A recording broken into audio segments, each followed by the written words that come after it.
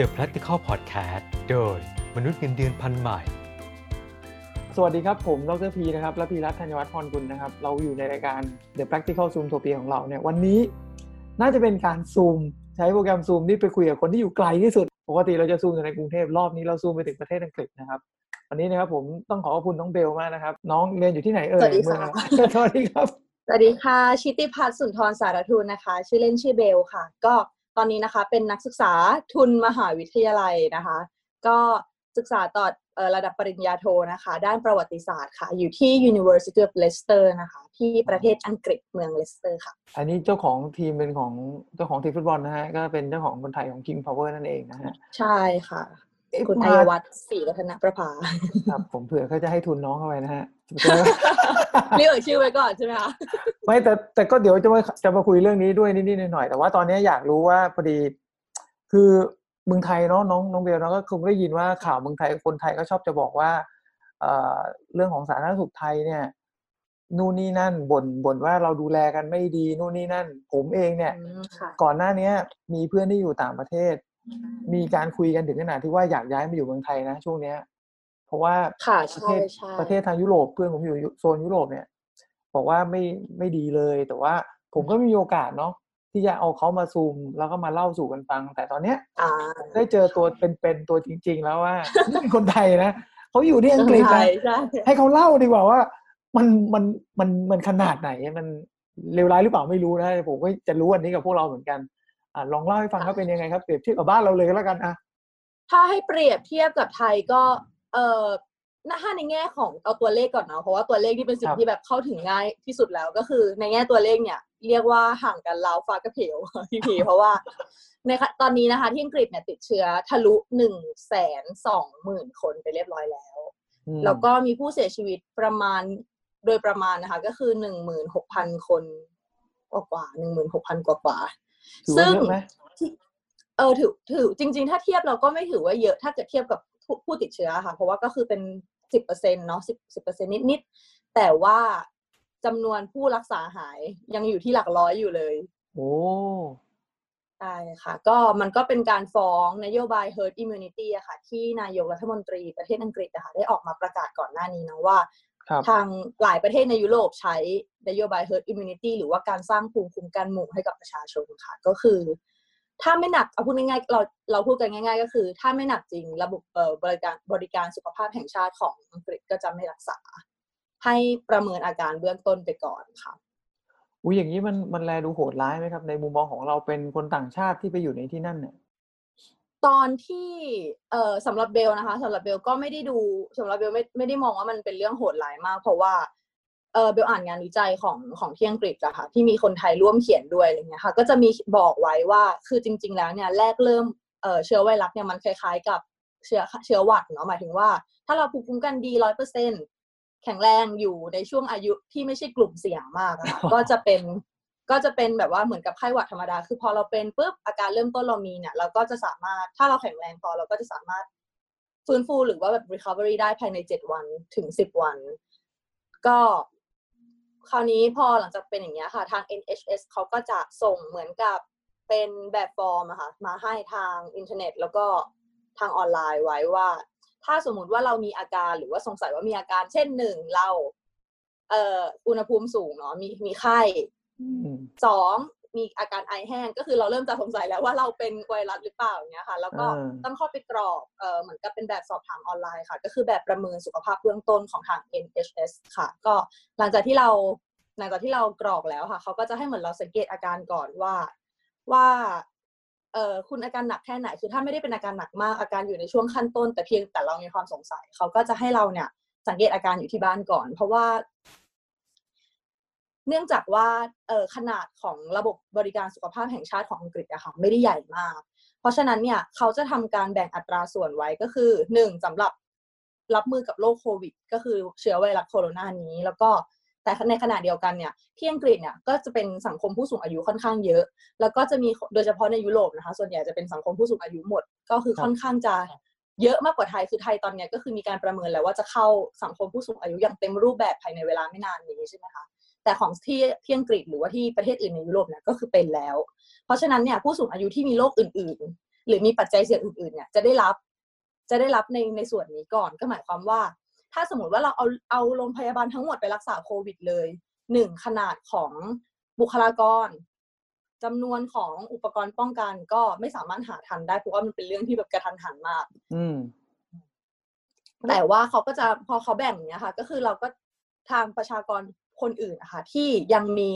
โรคประจำตัวอื่นๆไม่ว่าจะเป็นโรคมะเร็งหรือว่าโรคอะไรที่ต้องใช้การรักษาอย่างต่อเนื่องค่ะเขาก็ยังมีพื้นที่สำหรับหาหมอตรงนี้อยู่ในขณะเดียวกันเขาก็คนที่เป็นโรคไวรัสก็คือถ้าไม่ได้อาการ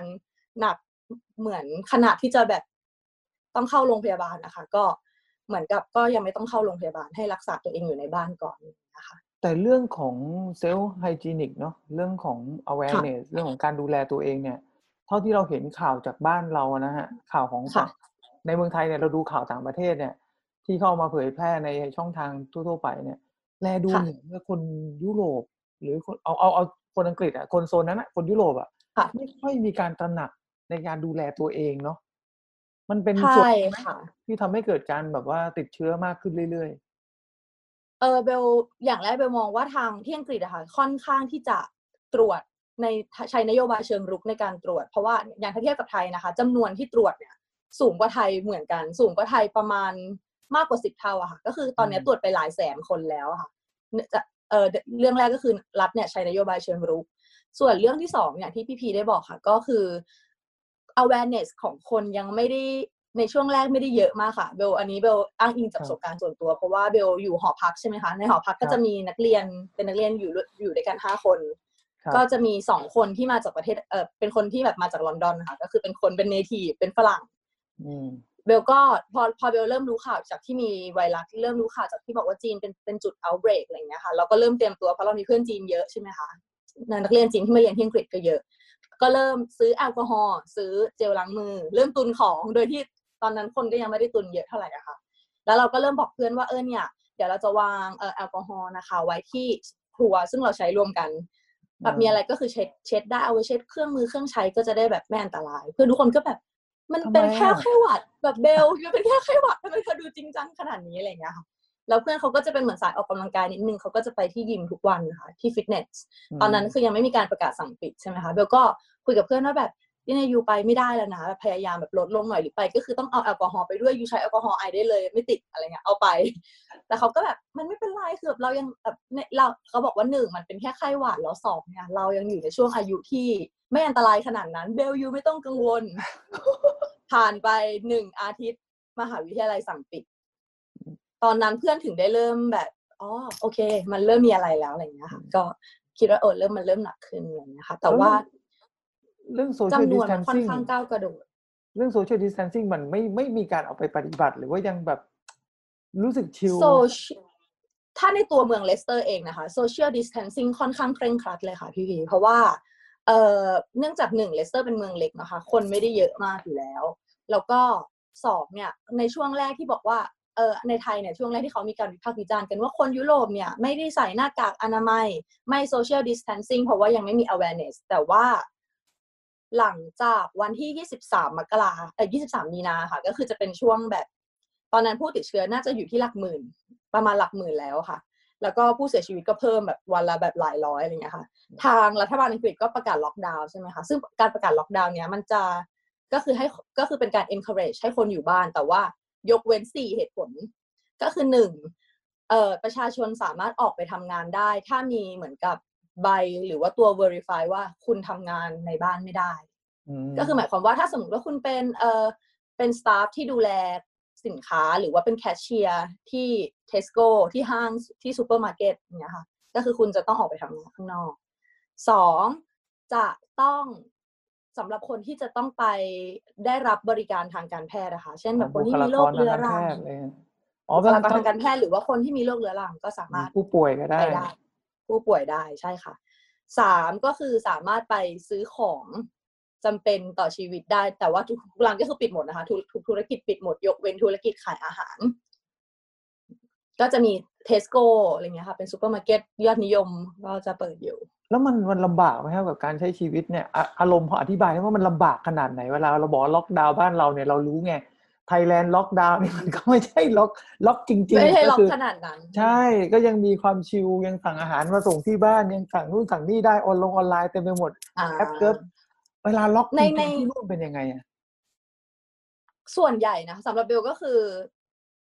ไม่ได้สำหรับตัวเบลอะค่ะก็คือรู้สึกว่าโอเคอาจจะเบื่อบ้างที่เราอยู่บ้านก็ต้องอยู่ภายในบ้านตลอดแล้วก็ออกได้คือค่อนข้างจะตำรวจเนี่ยมีอำนาจในการปรับเงินหรือเรียกตรวจเต็มอำนาจเต็มนะคะก็คือรัฐบาลให้อำนาจนี้แก่ตำรวจแล้วก็จะมีเมื่อกี้บอกไป3ข้อใช่ไหมคะที่ออกได้ข้อสุดท้ายก็คือออกไปออกกำลังกายได้1 ครั้งต่อสัปดาห์ต่อวัน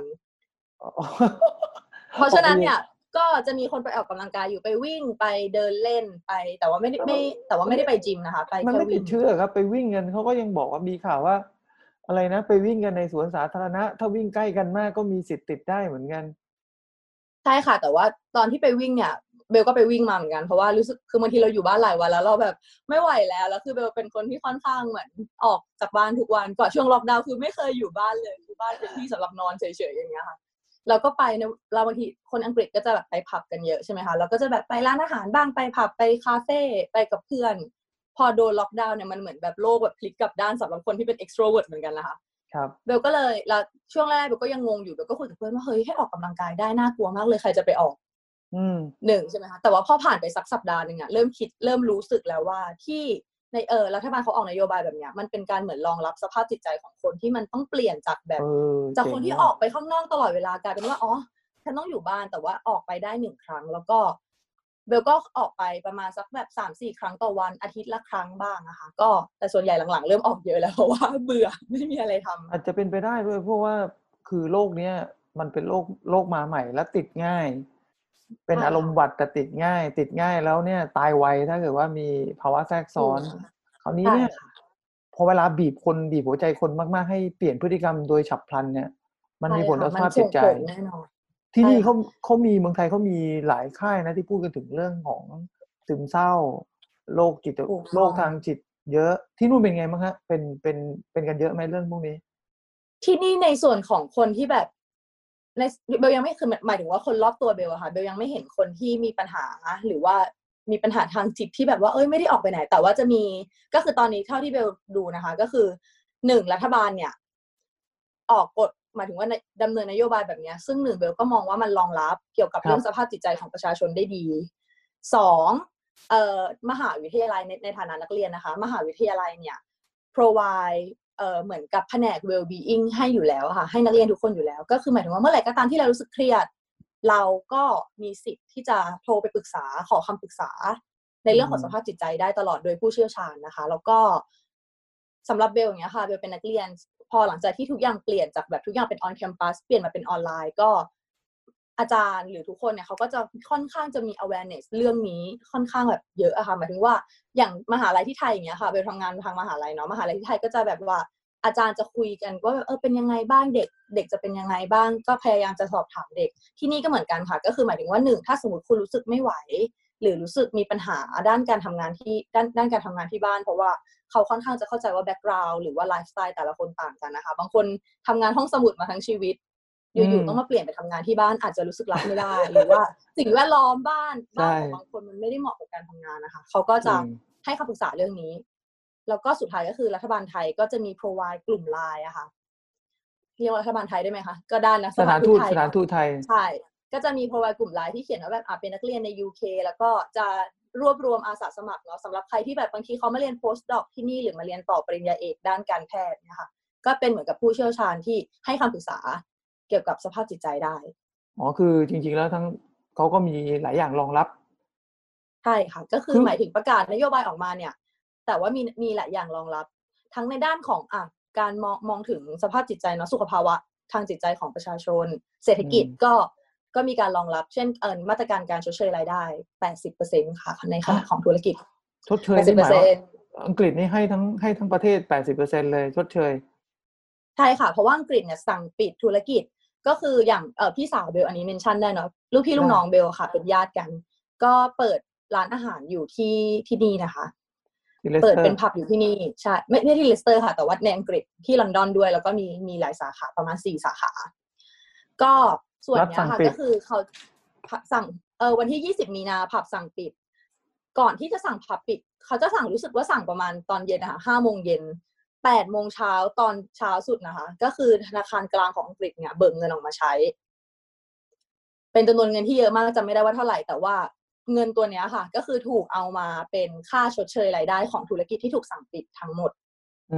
ก็คือถ้าสมมติว่าเป็นธุรกิจเราก็ได้เงินส่วนชดเชย 80% ค่ะอย่างเช่นนักเรียนไทยบางคนที่ทำงานพิเศษนะคะก็จะได้เงินชดเชยส่วนนี้ด้วยต่อให้แบบถูกสั่งให้อยู่บ้านอ๋อตอนนี้ก็ดีนะจริงๆแล้วรัฐบาลไทยเราก็พยายามทำนะแต่ดูทางจะปัญหาก็จะเยอะมากเลย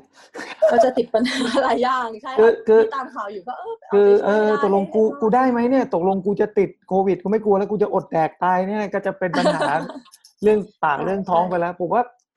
อันนี้เราไม่วิพากษ์วิจารณ์กันเรื่องนโยบายแต่ละประเทศมันไม่เหมือนกันอยู่แล้วแต่ผมว่าความเฉียบขาดหรือการวางแผนหรือการเข้าใจบริบทของแต่ละคนมันไม่เหมือนกันเนาะงั้นจะมาบอกคือบางทีคนไทยก็จะบอกว่าของเราไม่ดีมันก็พูดได้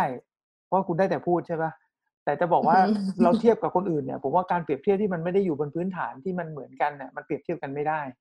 ถูกไหมฮะใช่ค่ะก็บางคนอาจจะเปรียบเทียบเห็นเขาเรียกว่าอะไรนะเห็นว่าทำอันนี้ได้อะไรทำอันนี้ได้รายได้แต่ว่าเราก็ลืมมองไปว่านโยบายของเขามันมีมาเป็นแบบนี้เขาเรียกว่ามาตรฐานการครองชีพของเขามันเป็นแบบนี้มาตั้งแต่แรกแล้วอะไรอย่างเงี้ยค่ะแต่ว่าอย่างที่ไทยก็อาจจะมีแบบปัญหาเนื่องจากว่าเขาเรียกว่าอะไรนะความเหลื่อมล้ำมันสูงมาตั้งแต่แรกอยู่แล้วค่ะก็เลยอาจจะแบบแก้ปัญหานี้ยากคือถ้าไม่ได้แก้ปัญหาความเหลื่อมล้ำหรือระบบก่อนก็อาจจะแก้ปัญหาต่อไปยากแต่เรื่องนี้น่าสนใจเพราะว่าปัญหาความเหลื่อมล้ำจริงๆมันไม่ได้เกิดจากโครงสร้างของประเทศอย่างเดียวมันเกิดจากตัวคนในแต่ละคนด้วยแหละผมมองนะพอดีน้องพูดถึงประเด็นเนี้ยมีคนเคยถามผมว่าปัญหาความเหลื่อมล้ำเนี่ยจริงๆแล้วต้นกำเนิดมันจะไปบอกว่าโทษนายทุนอย่างเดียวก็ไม่ได้ถ้าเราเนี่ยเป็นหนึ่งในสมาชิกของระบบไม่พยายามถีบตัวเองด้วยการพัฒนาตัวเองหรือหาช่องทางที่ให้ตัวเองขึ้นมาให้ได้เนี่ยมันก็จะมีแก็ปความเหลื่อมล้ำไปเรื่อยๆคือเหมือนทางอันนี้อาจจะยกตัวอย่างอาจจะให้เข้าใจง่ายขึ้นถ้าเรามัวแต่รอคนช่วยมันก็จะเกิดการเหลื่อมล้ำมากขึ้นไปเรื่อยๆแต่ถ้าเราลุกขึ้นมาทำในสิ่งที่เราทำได้ไปด้วยการเหลื่อมล้ำมันก็จะแก็บมันก็ค่อยๆแคบลงเนาะอารมณ์จะประมาณนั้นแอคชั่นของมนุษย์ก็ค่อนข้างสำคัญใช่รออย่างเดียวกับหาด้วยกับรอด้วยหาด้วยมันก็คนละมิติละคราวนี้ในแง่ของสโมสรเลสเตอร์ล่ะเป็นยังไงบ้างเขาเนื่องจากเราเป็นคนไทยใช่ไหมฮะแล้วเราไปอยู่ในเมืองที่มีสโมสรฟุตบอลที่มีชื่อเสียงและเป็นเจ้าของคนไทยในช่วงโควิดเนี่ยเขามีมาตรการหรือว่ามีการช่วยอะไรคนไทยที่อยู่ที่นั่นบ้างไหมฮะในส่วนสโมสรเบลไม่ได้ติดตาม อันนี้คือเท่าที่ทราบก็คือทราบจากข่าวทั้งหมดนะคะก็คือสโมสรเลสเตอร์เริ่มจากการพบนักเตะในสโมสร3 คนมีอาการที่ฟ้องว่าจะเป็นโควิดแล้วก็สั่งหยุดทุกอย่างในสนามไม่ว่าจะเป็นแฟนสโตร์การซ้อมในสนามแล้วก็การทำงานของบุคลากรก็ปรับมาเป็น work from home หมดแล้วก็หลังจากนั้นก็มีประกาศหยุดเตะของพรีเมียร์ลีกใช่ไหมคะประกาศพักเตะก็อาจจะมีการบริจาคเงินหรืออะไรก็ตามในส่วนของนั้นแต่ว่าเบลไม่ได้ตามคือเท่าที่ทราบไม่มีอะค่ะแต่ว่าก็ไม่แน่ใจว่ามีการช่วยในส่วนอื่นหรือเปล่าเพราะว่า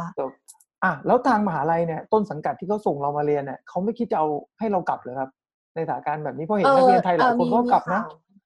มีถามเหมือนกันค่ะแต่ว่าคือเบลตัดสินใจไม่กลับคือเ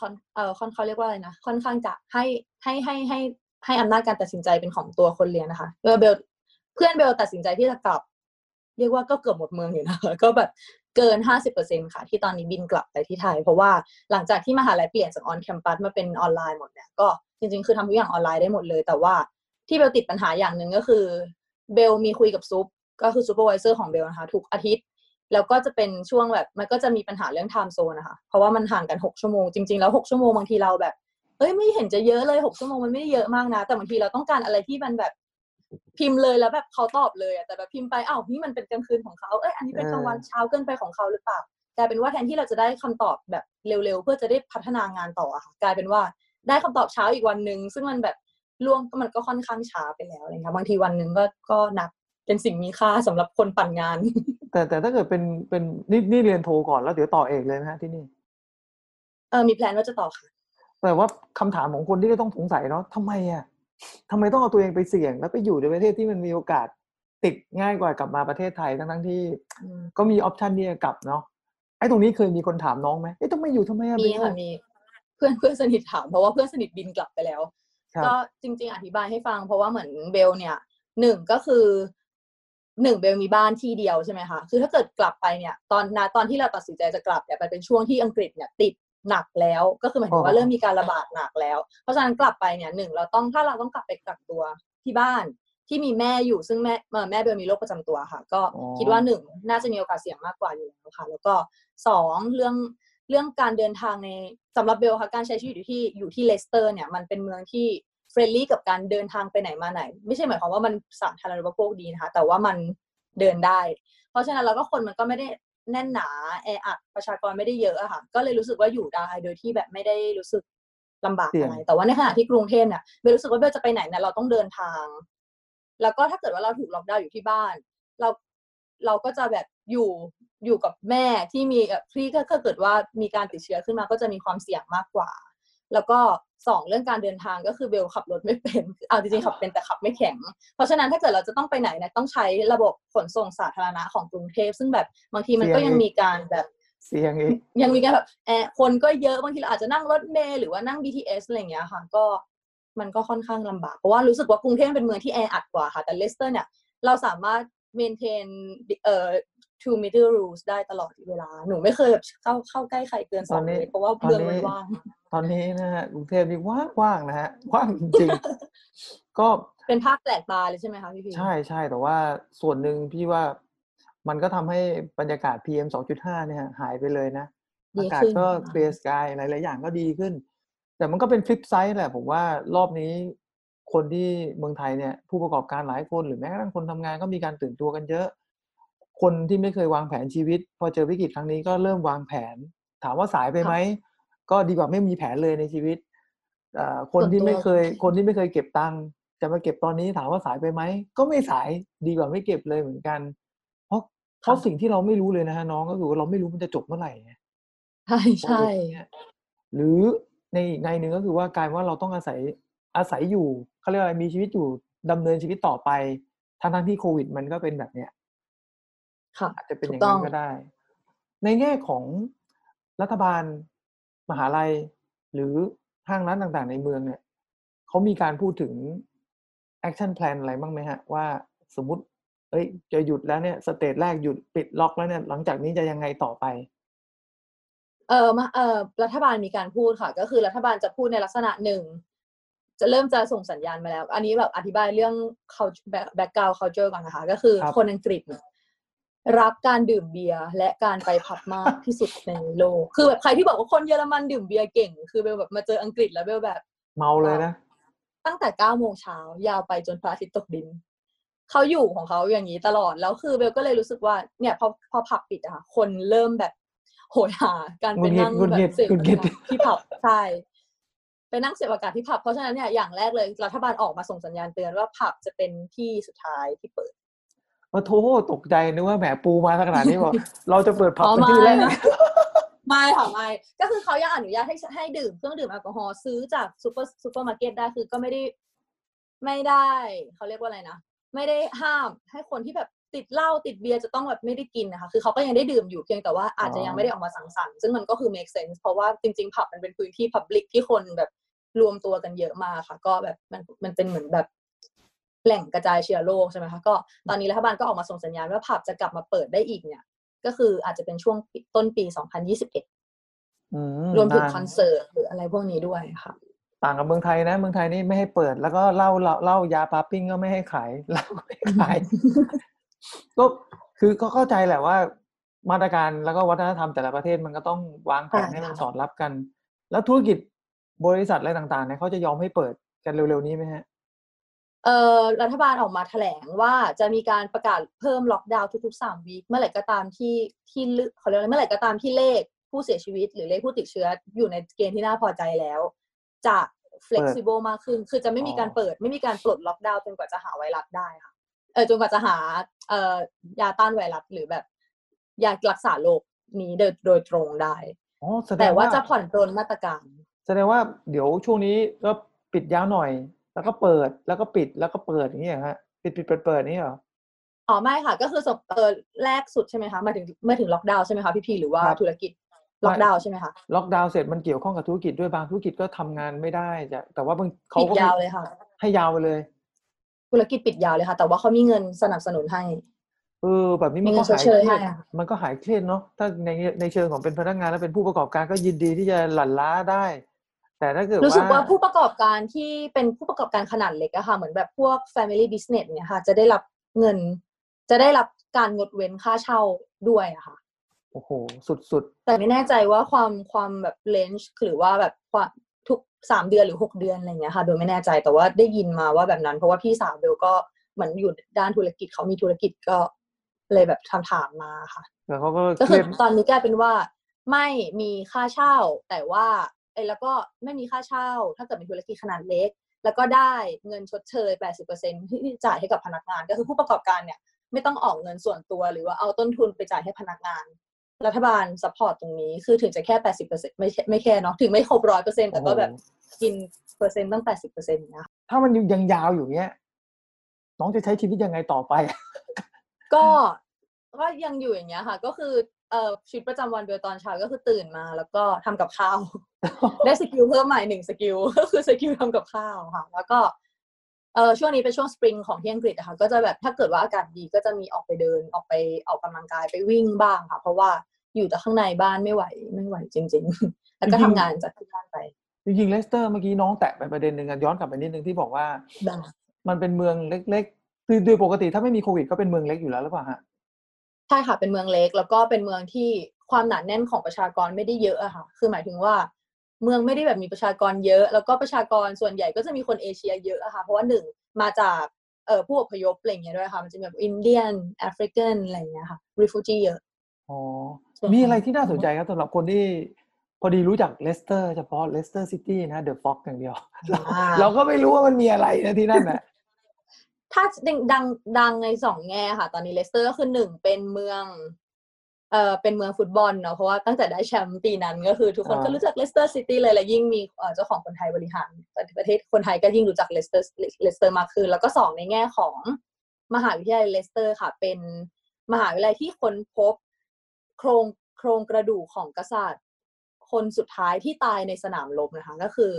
King Richard the Third ค่ะก็คือเจอเมื่อไม่นานมานี้ค่ะก็คืออยู่ๆก็แบบบังเอิญไปเจอที่แบบลานจอดรถแล้วก็ใช้เขาเรียกว่าอะไรเทคโนโลยีแบบหา DNA จาก fingerprint นะคะ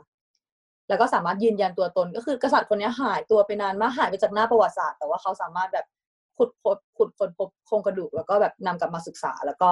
ยืนยันตัวตนได้ค่ะนี่เจอในเมืองเลสเตอร์ใช่ไหมครับเจอในเมืองเลสเตอร์ค่ะยอมรับจริงครับคนที่เมืองไทยเนี่ยการอยู่บ้านเนี่ยมันก็ไม่คุ้นชินนะครับหลายคนก็เซ็งมากแล้วความเครียดมันเยอะกว่าที่น้องเบลเล่าก็คือว่าคนก็ไม่ยอมออกไปออกกำลังกายข้างนอกยอมแบบอยู่กันในพื้นที่เล็กๆอะไรอย่างเงี้ยผมอาจจะโชคดีกว่าหลายๆคนตรงนี้ว่าเราไม่ได้เป็นครอบครัวใหญ่มากแต่ถ้าเกิดว่าคนที่มีครอบครัวใหญ่มากลองนึกสภาพเนาะพ่อแม่ลูกพี่ป้านะอาทุกคนไปไหนไม่ได้แล้วต้องมาอยู่ในพื้นที่ก็จะรู้สึกแออัดนิดนึงใช่ก็ไม่โคตรเครียดเลยแล้วจะหาที่คอนเฟอเรนซ์ในห้องถามว่ามันจะใช้ตรงไหนวะใช่มันก็ค่อนข้างแบบเขาเรียกอะไรอ่ะเป็นเรื่องที่แบบเหมือนพอเป็นเรื่องใหม่อะค่ะแล้วทุกคนก็แบบอันนี้มันยากอันนี้มันแบบหาทางยากเลยค่ะแต่ก็ยังรู้สึกว่าแต่ว่าก็ยังรู้สึกว่าเราแบบบางทีเราไม่ได้เป็นแบบว่าชนแบบเราไม่ได้แบบว่ามีเงินสุเยอะมากหรือแบบบ้านเราไม่ได้ใหญ่มากแต่เราก็รู้สึกว่าโอเคก็ยังดีกว่าคนที่เขาแบบอยู่ในแบบสลัมหรือพื้นที่ที่มันไม่เหมาะไม่เอื้ออำนวยต่อการอยู่บ้านจริงๆนะคะอันนี้น่าสงสารกว่าเพราะว่ามันไม่มีทางเลือกแล้วแบบมัน no choice จริงๆเลยนะคะสุดท้ายฝากนิดๆหน่อยๆก็ได้ครับถึงคนไทยที่ติดตามฟังเราอยู่ให้กำลังใจ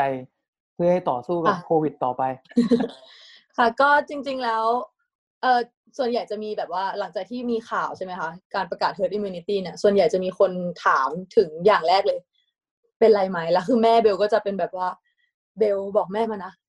อันนี้เราเอาแม่มาขายออนไลน์บอกว่าเอาแม่มาขายลูกติดหรือยังเบลบอกแม่สบายหรือเปล่าเบลปิดแม่หรือเปล่าไม่ได้เป็นอะไรอะไรอย่างเงี้ยค่ะก็คือสำหรับบางคนที่อาจจะแบบ ไม่เห็นไม่ได้เข้ามาอยู่จริงๆหรือว่าไม่ได้เข้ามาอยู่ที่อังกฤษนะคะก็อาจจะรู้สึกว่ามันน่ากลัวนะไม่ว่าจะเป็นนโยบายที่รัฐบาลใช้หรือว่าแบบจำนวนในผู้ติดเชื้ออะไรเงี้ยค่ะแต่ว่าสำหรับเบลว่าถ้าสมมติว่าเราแบบค่อนข้างจะเคร่งครัดในการปฏิบัติตามกฎไม่ว่าจะเป็น social distancing หรือว่าไม่ได้ออกจากบ้านเกินกว่าจำนวนครั้งที่เขาบอกนะคะเบลว่ามันอยู่ได้ค่ะแล้วก็แบบรักษาตัวเองให้ดีเพราะว่าบางทีเราแบบคนบางคนก็กลัวจนเกินไปจนคอสปัญหาเกี่ยวกับสุขภาพจิตในขณะที่บางคนก็ชิลจนเกินไปจนลืมระวังตัวเนี่ยค่ะเบลก็มองว่าอย่างแรกหนึ่งคือเรารักษาสุขภาพให้แข็งแรงพยายามปรับเปลี่ยนวิถีชีวิตตัวเองเท่าที่ทำได้เช่นถ้าเรารู้ว่าเราต้องทำงานจากบ้านเรามีวิธีไหมออกกำลังกายเดี๋ยวนี้มันโชคดีที่เรายังใช้อินเทอร์เน็ตหรือว่ายังติดต่อสื่อสารกับคนอื่นทางอินเทอร์เน็ตได้ค่ะเพราะถ้าสมมติเรื่องนี้มันเกิดไปเมื่อแบบ20 ปีที่แล้วอะไรอย่างเงี้ยในช่วงที่แบบอินเทอร์เน็ตไม่ได้บูมเนี่ยเบลว่าจะยิ่งทำให้คนเนี่ยมีปัญหาทางสุขภาพมากขึ้นอีกเยอะเลยนะคะเพราะตอนนี้เราอาจจะออกกำลังกายง่ายๆที่บ้านได้มีฮูลาฮูปหรือว่ามีเสื่อโยคะอันนึงก็สามารถช่วยเหลือตรงนี้ได้นะคะแล้วก็มองว่ามัน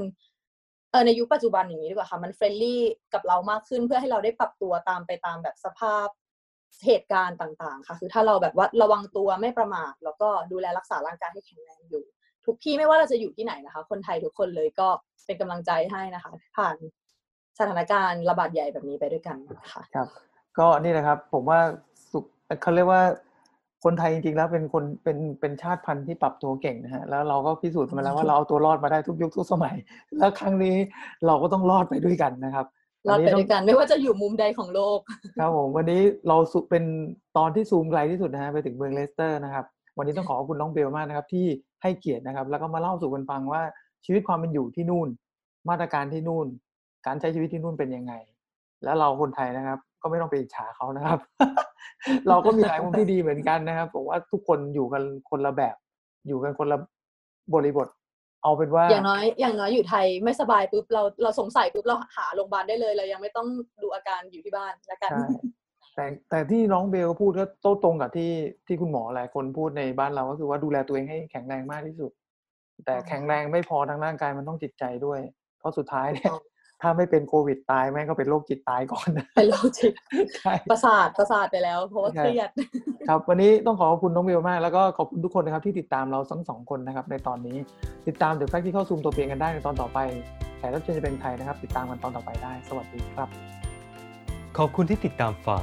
The Practical Podcast โดยมนุษย์เงินเดือนพันใหม่